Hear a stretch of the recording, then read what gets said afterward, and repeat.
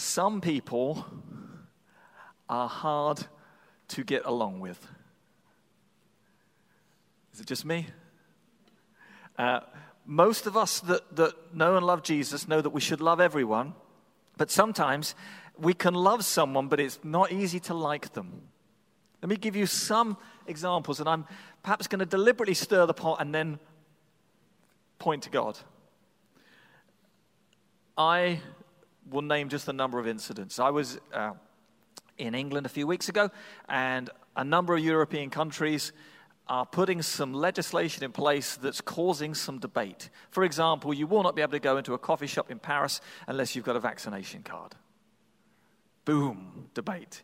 Over the next few days, there are school committees meeting. There's a lady in my street, the road we've moved into, who's on one of these committees, who has a strong conviction in a particular direction and consequently has been receiving hate mail because of her conviction. Let's bring it up to date within the last year.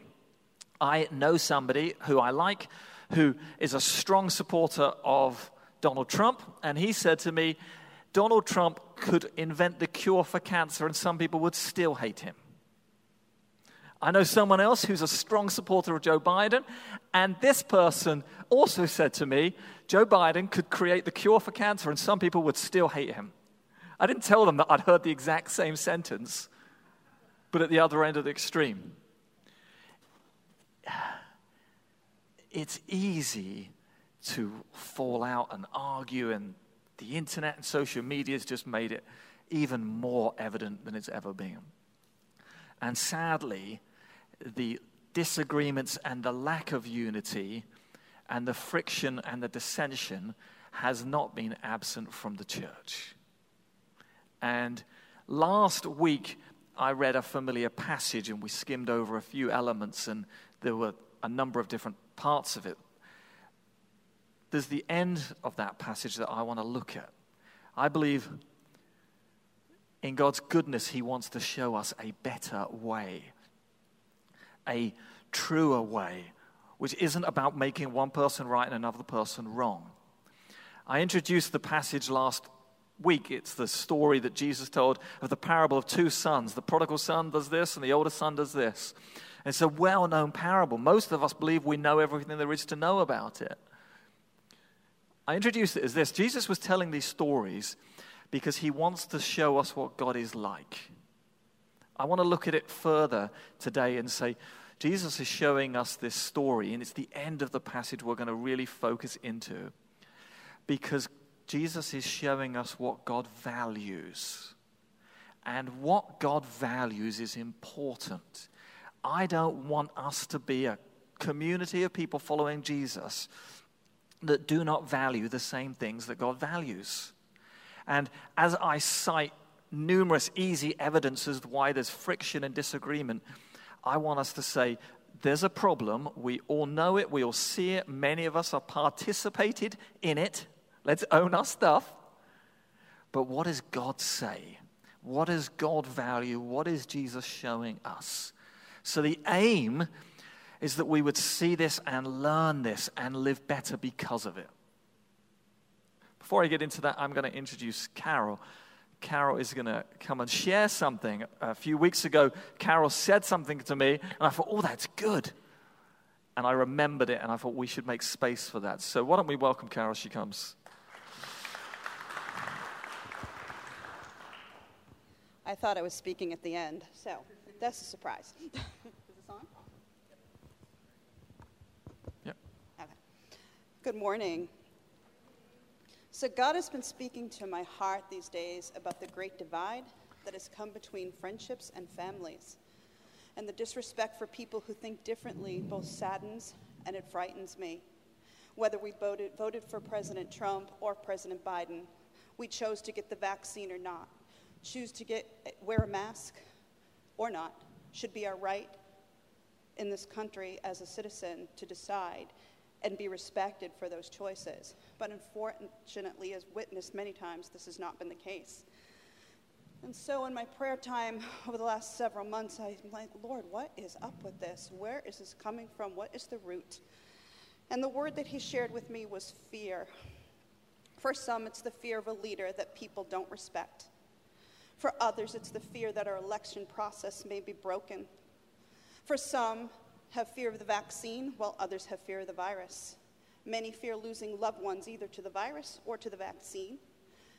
And finally, some have a fear of causing illness to loved ones or people in general. I have this on my living room wall, friends, and it says, "Love builds bridges where there are none." Bridges connect. And God reminded me that his number one rule is to love him and love others without exception. And I asked him, well, how can I be a bridge and connect people with love to those who don't think, act, or behave as I do, or vote as I do, or choose to handle COVID as I do? And I don't have an answer. But John 4:18 reminds me that perfect love casts out fear. And I asked again, how do I show love, Lord? He gave me an experience a few weeks ago. I was up in New Hampshire visiting a few friends, and we couldn't be more politically opposed. And we couldn't be more opposite in our thoughts about the virus either. But we listened to each other, and we agreed to disagree, and we agreed that we don't want to lose our right to voice our opinion. And we agreed that we want to maintain our friendship because we love each other genuinely. And one of the commonalities that I noticed is that we don't like the division that's happening, so we act in love. I continue to ask God how to bridge the gap and give me more opportunities to show love who do not think as I do. Please join me.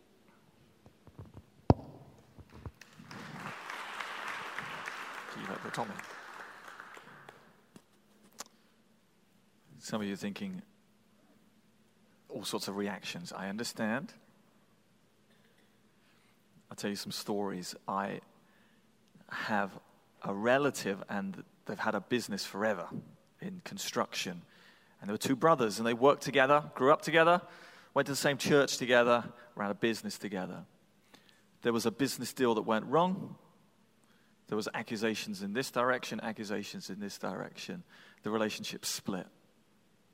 The business went in two different directions, became two businesses, two families, no longer eat together, no longer have families, holiday, Christmas celebrations together. They went in two different directions.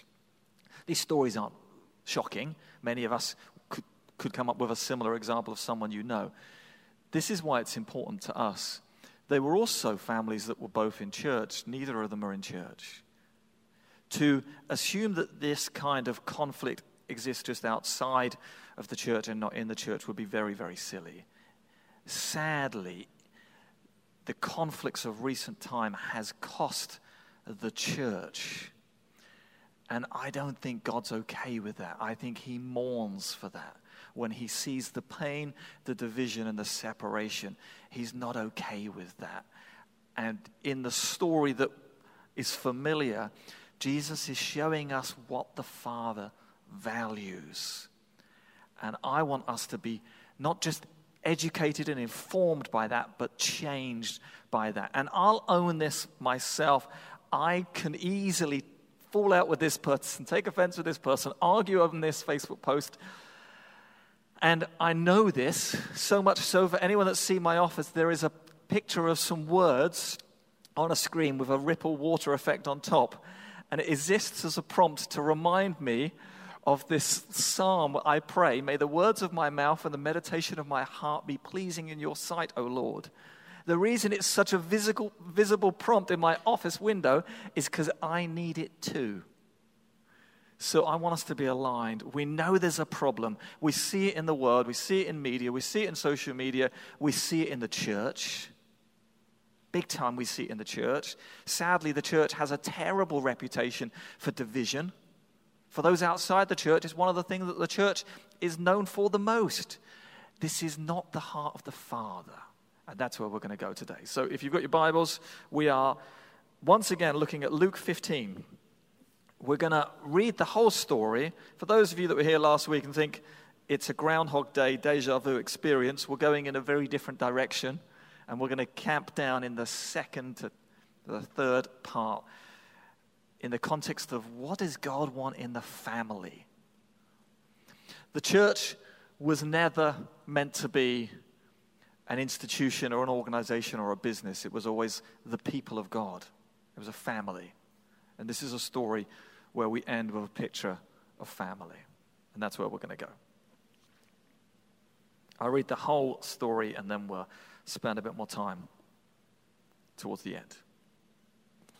Jesus continued, "There was a man who had 2 sons. The younger one said to his father, 'Father, give me my share of the estate.' So he divided his property between them. Not long after that, the younger son got together all he had, set off for a distant country, and there squandered his wealth in wild living. After he'd spent everything, there was a severe famine in the whole country, and he began to be in need. So he went and hired himself out to a citizen of that country, who sent him to his fields to feed pigs. He longed to fill his stomach with the pods that the pigs were eating, but no one gave him anything. When he came to his senses, he said, 'How many of my father's hired servants have food to spare, and here I am starving to death? I will set out and go back to my father and say to him, Father, I've sinned against heaven and against you. I am no longer worthy to be called your son.'" Start listening to some of the family words that appear out now. "I'm no longer worthy to be called your son. Make me like one of your hired servants." So he got up, went to his father, but while he was still a long way off, his father saw him and was filled with compassion for him. He ran to his son, threw his arms around him, and kissed him. The son said to the father, "I've sinned against heaven and against you. I'm no longer worthy to be called your son." But the father said to his servants, "Quick, bring the best robe, put it on him, put a ring on his finger, sandals on his feet. Bring the fattened calf and kill it. Let's have a feast and celebrate. For this son of mine was dead and is alive again. He was lost and is found." So they began to celebrate. Meanwhile, the older son was in the field. When he came near the house, he heard music and dancing. So he called one of his servants and asked him what was going on. "Your brother has come," he replied, "and your father has killed the fattened calf because he has him back safe and sound." The older brother became angry and refused to go in. So his father went out and pleaded with him. He answered his father, "Look, all these years I've been slaving for you, and you never disobeyed never disobeyed your orders. Yet you never gave me even a young goat so that I could celebrate with my friends. But when this son of yours, who has squandered your property with prostitutes, comes home, you kill the fattened calf for him." "My son," the father said, "you are always with me, and everything I have is yours. But we had to celebrate and be glad because this brother of yours was dead and is alive again, was lost and is found." You may have noticed the subtle or not so subtle emphasis to the family language in the passage.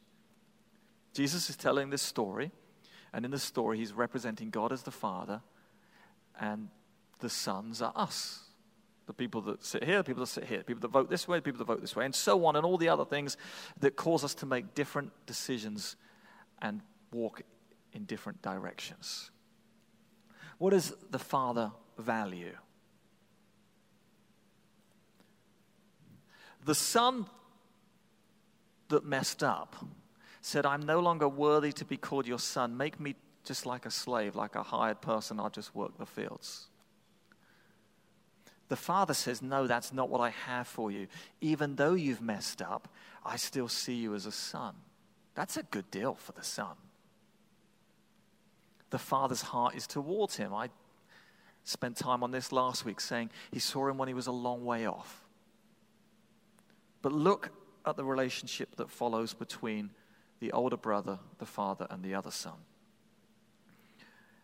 He says, "I'm no longer worthy to be called your son." He says, "My son." He instantly labels him not as he was based on his behavior, but who he is based on the love of the Father. That's a great statement. There's the ring, there's the food, and then there's this wonderful statement that the father says, "This son of mine was dead. He was lost, Do you hear the loving ownership, the embrace of the father towards the son that messed up? And then we go on. Meanwhile, the older son was in the field. He was working. He was doing what he needed to do. We don't know an enormous amount about this parable. It's almost certainly a made-up story that Jesus was using to illustrate a point. In the picture that Jesus has created, the family probably has some money. There is land, there is ownership, there are hired servants. There's probably a picture of that. So this son who's in the field probably has some superiority in the family business and estate. But yet he doesn't carry himself like that. He carries himself like the slave or the servant who doesn't feel good enough and says, I've never had this, this, or this. He doesn't see himself as he is. Moving on. Music, dancing, celebration. The servant is asked the question, what's going on? The older brother is saying, what is going on? This other person thinks differently to me, has made different decisions, has messed up in ways I've not messed up. It would be very silly to assume that the older brother who's making these accusations has not sinned himself at some point. He almost certainly has, as we all have. But he takes this arrogant stance and makes the question, what's going on? This isn't right. This finger pointing begins, where we know some of the story and we load it with accusation to add more weight to our already determined viewpoint and worldview. Here's where the friction really starts to kick off. The older brother became angry and says, I'm not going in. In this culture, when there was a celebration, a special occasion, there was always a meal.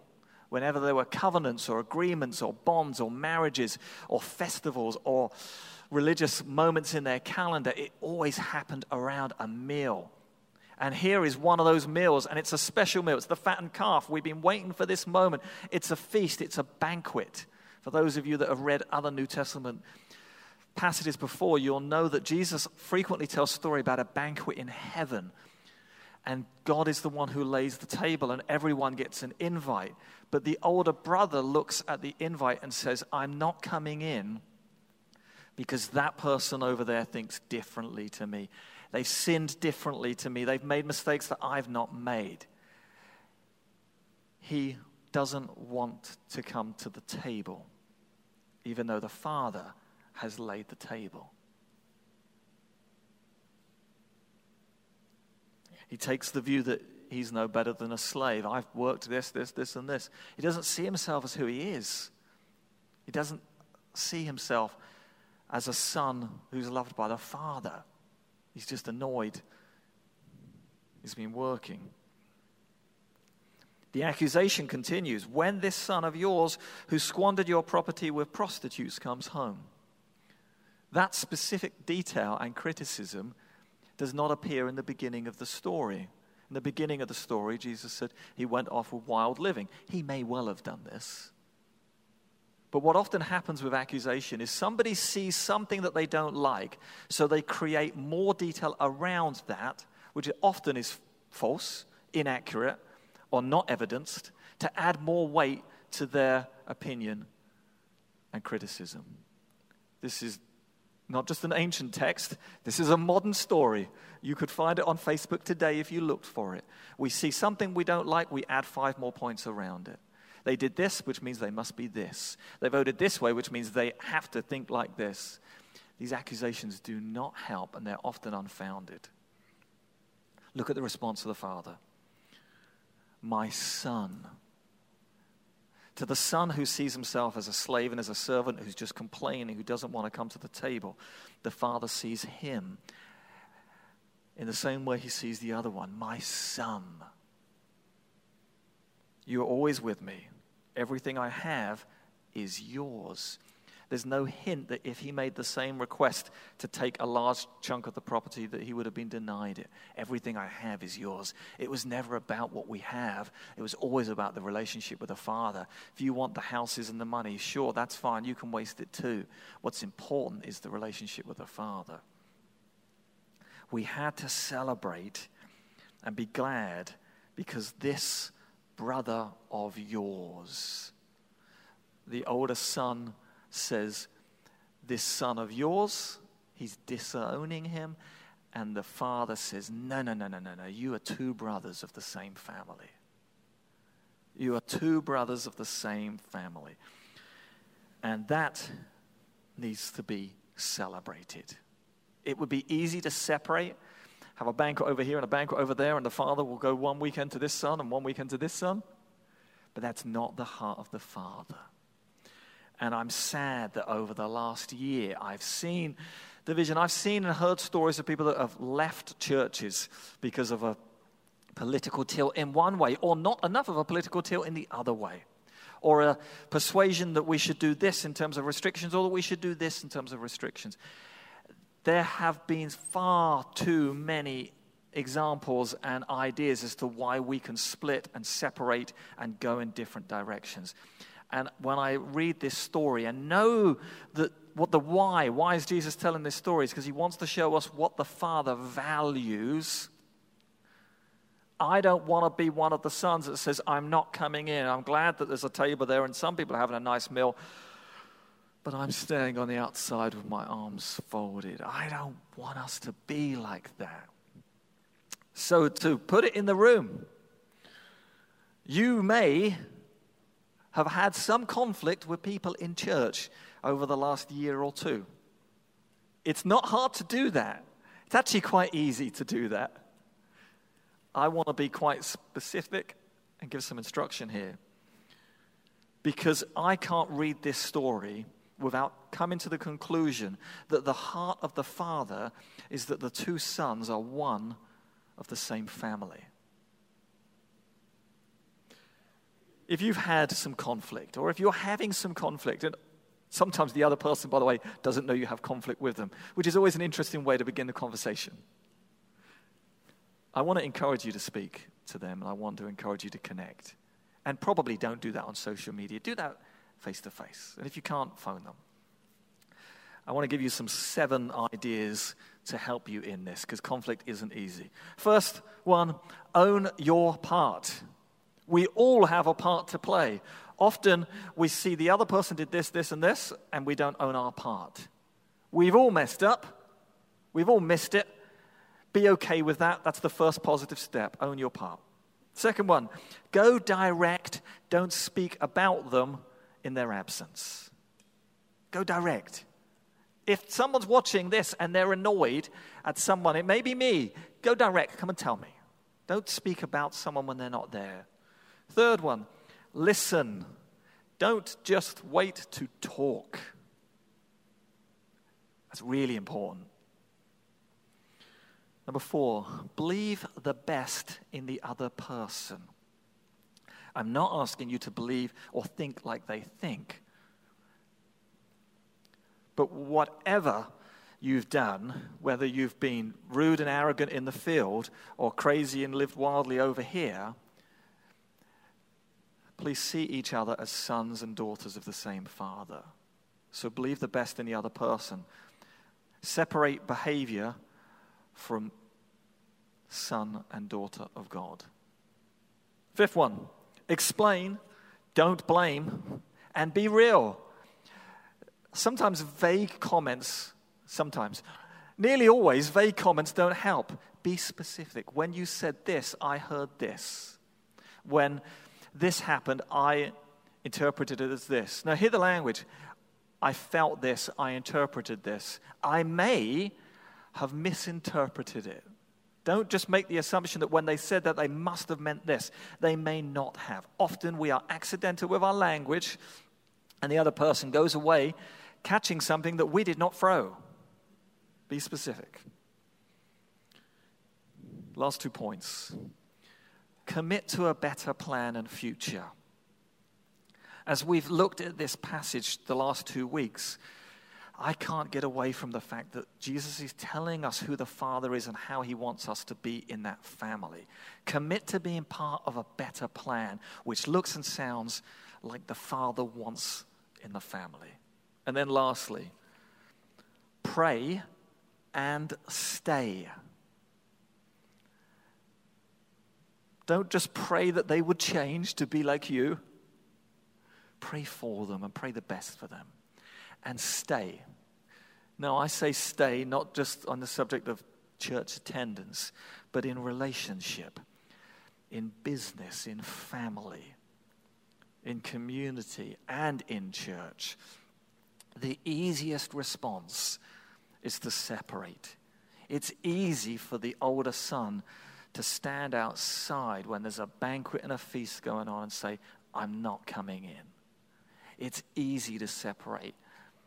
There are somewhere in the region of 45,000 Christian denominations at the moment in the world. I'm not going to say they all began for the wrong reasons. Many of them began for great reasons because they knew that they needed a specific shape of Christian ministry to reach a cultural demographic. That's a great reason to plant new initiatives, new groupings of churches. But many of these denominations and many churches have multiplied not because they were growing and developing, but because of conflict and division and separation. That is not the heart of the Father. He wants both sons around the same table having a feast.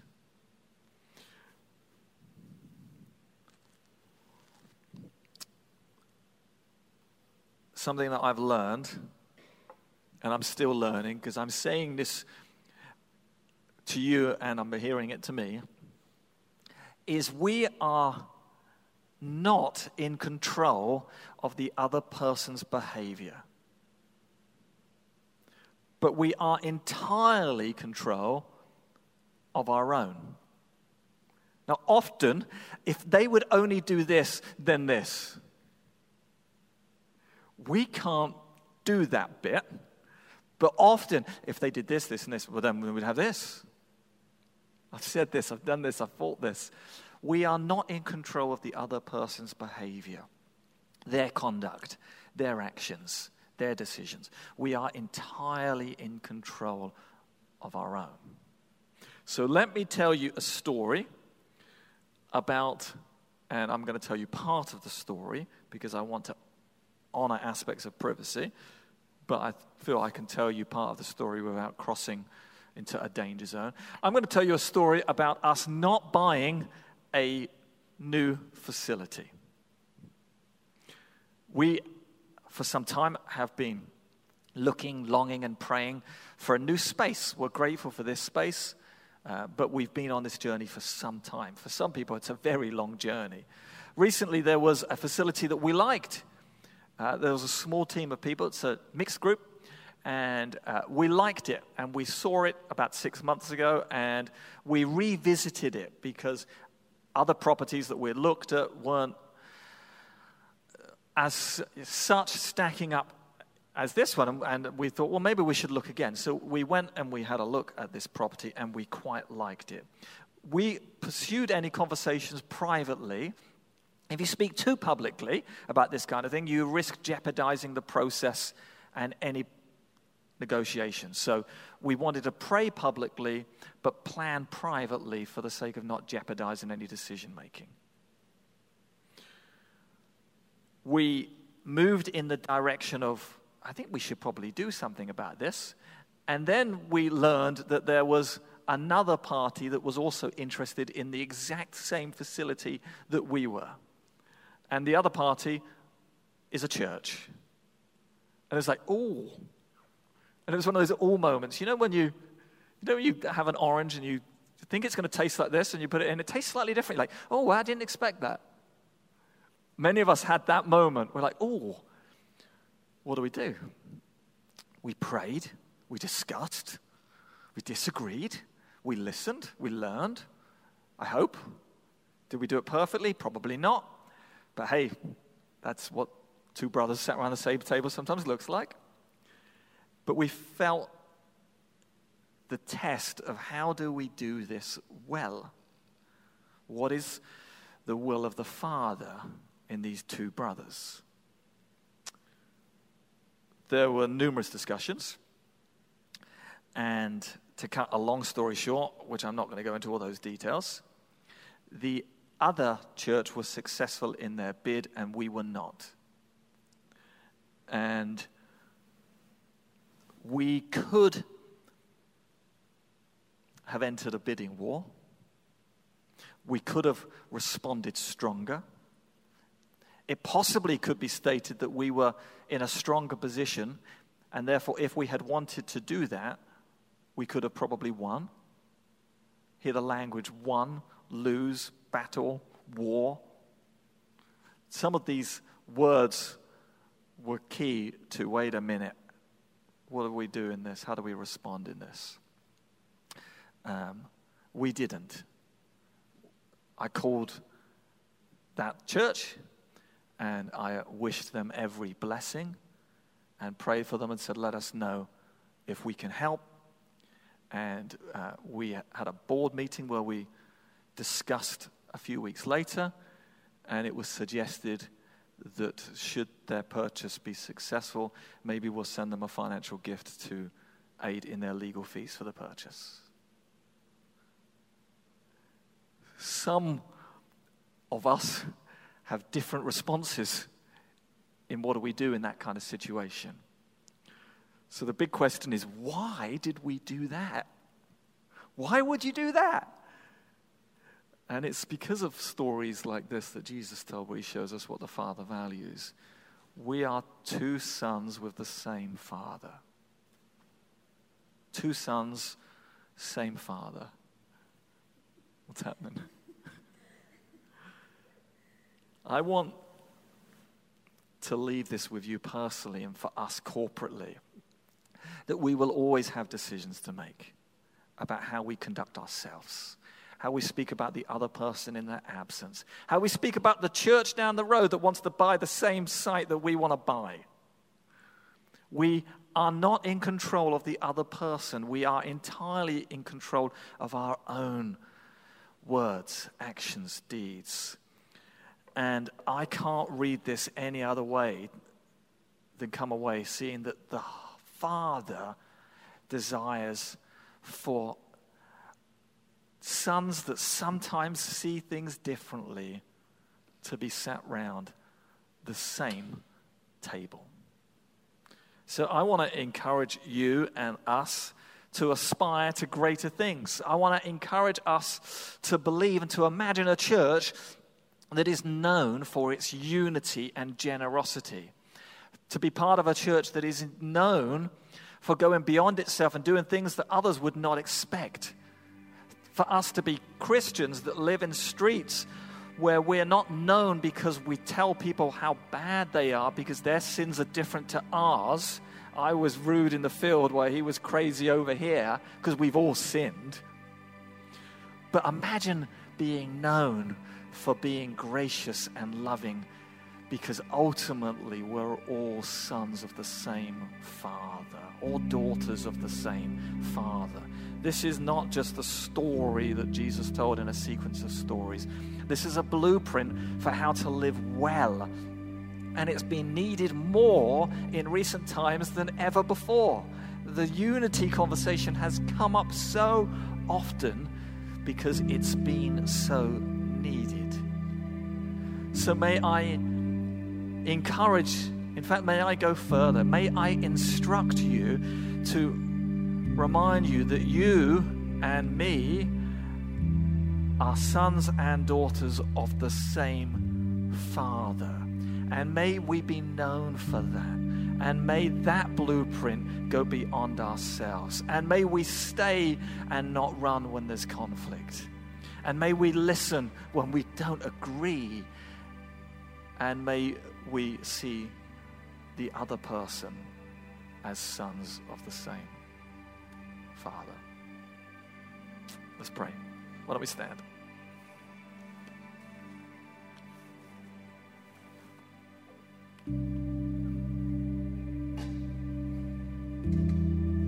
Lord, it's easier to tell stories after they happen than it is to live through them in the moment. So, Lord, I pray for us in the moments when we're tested,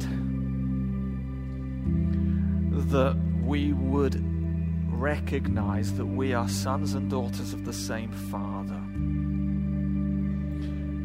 And may we be known for that. Lord, thank you that none of us deserved to be called your son or your daughter, but all of us were offered it. We've got different sins in faraway lands or in local fields, but you call them both your son. Lord, that includes me, and that includes us.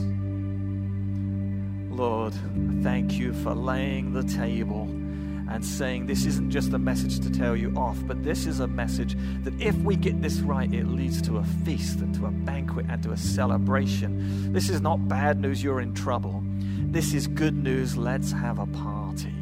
Lord, may this church be known as a church where the unity and the love is so strong that it's like we're at a party, not a town hall debate. Lord, thank you for the diversity of thought in this room. Thank you that we aren't all the same, that you didn't have a cookie cutter model that everyone will look, sound, sing, and see things exactly the same. Lord, we recognize that the body works best when a variety of parts are joined together. Lord, I pray for our togetherness. Lord, I pray that we would not be weakened because of this, but we would be strengthened because we know that there's one Father and many sons and daughters. Lord, we take our place at that table and we thank you that Jesus, you made all of this possible.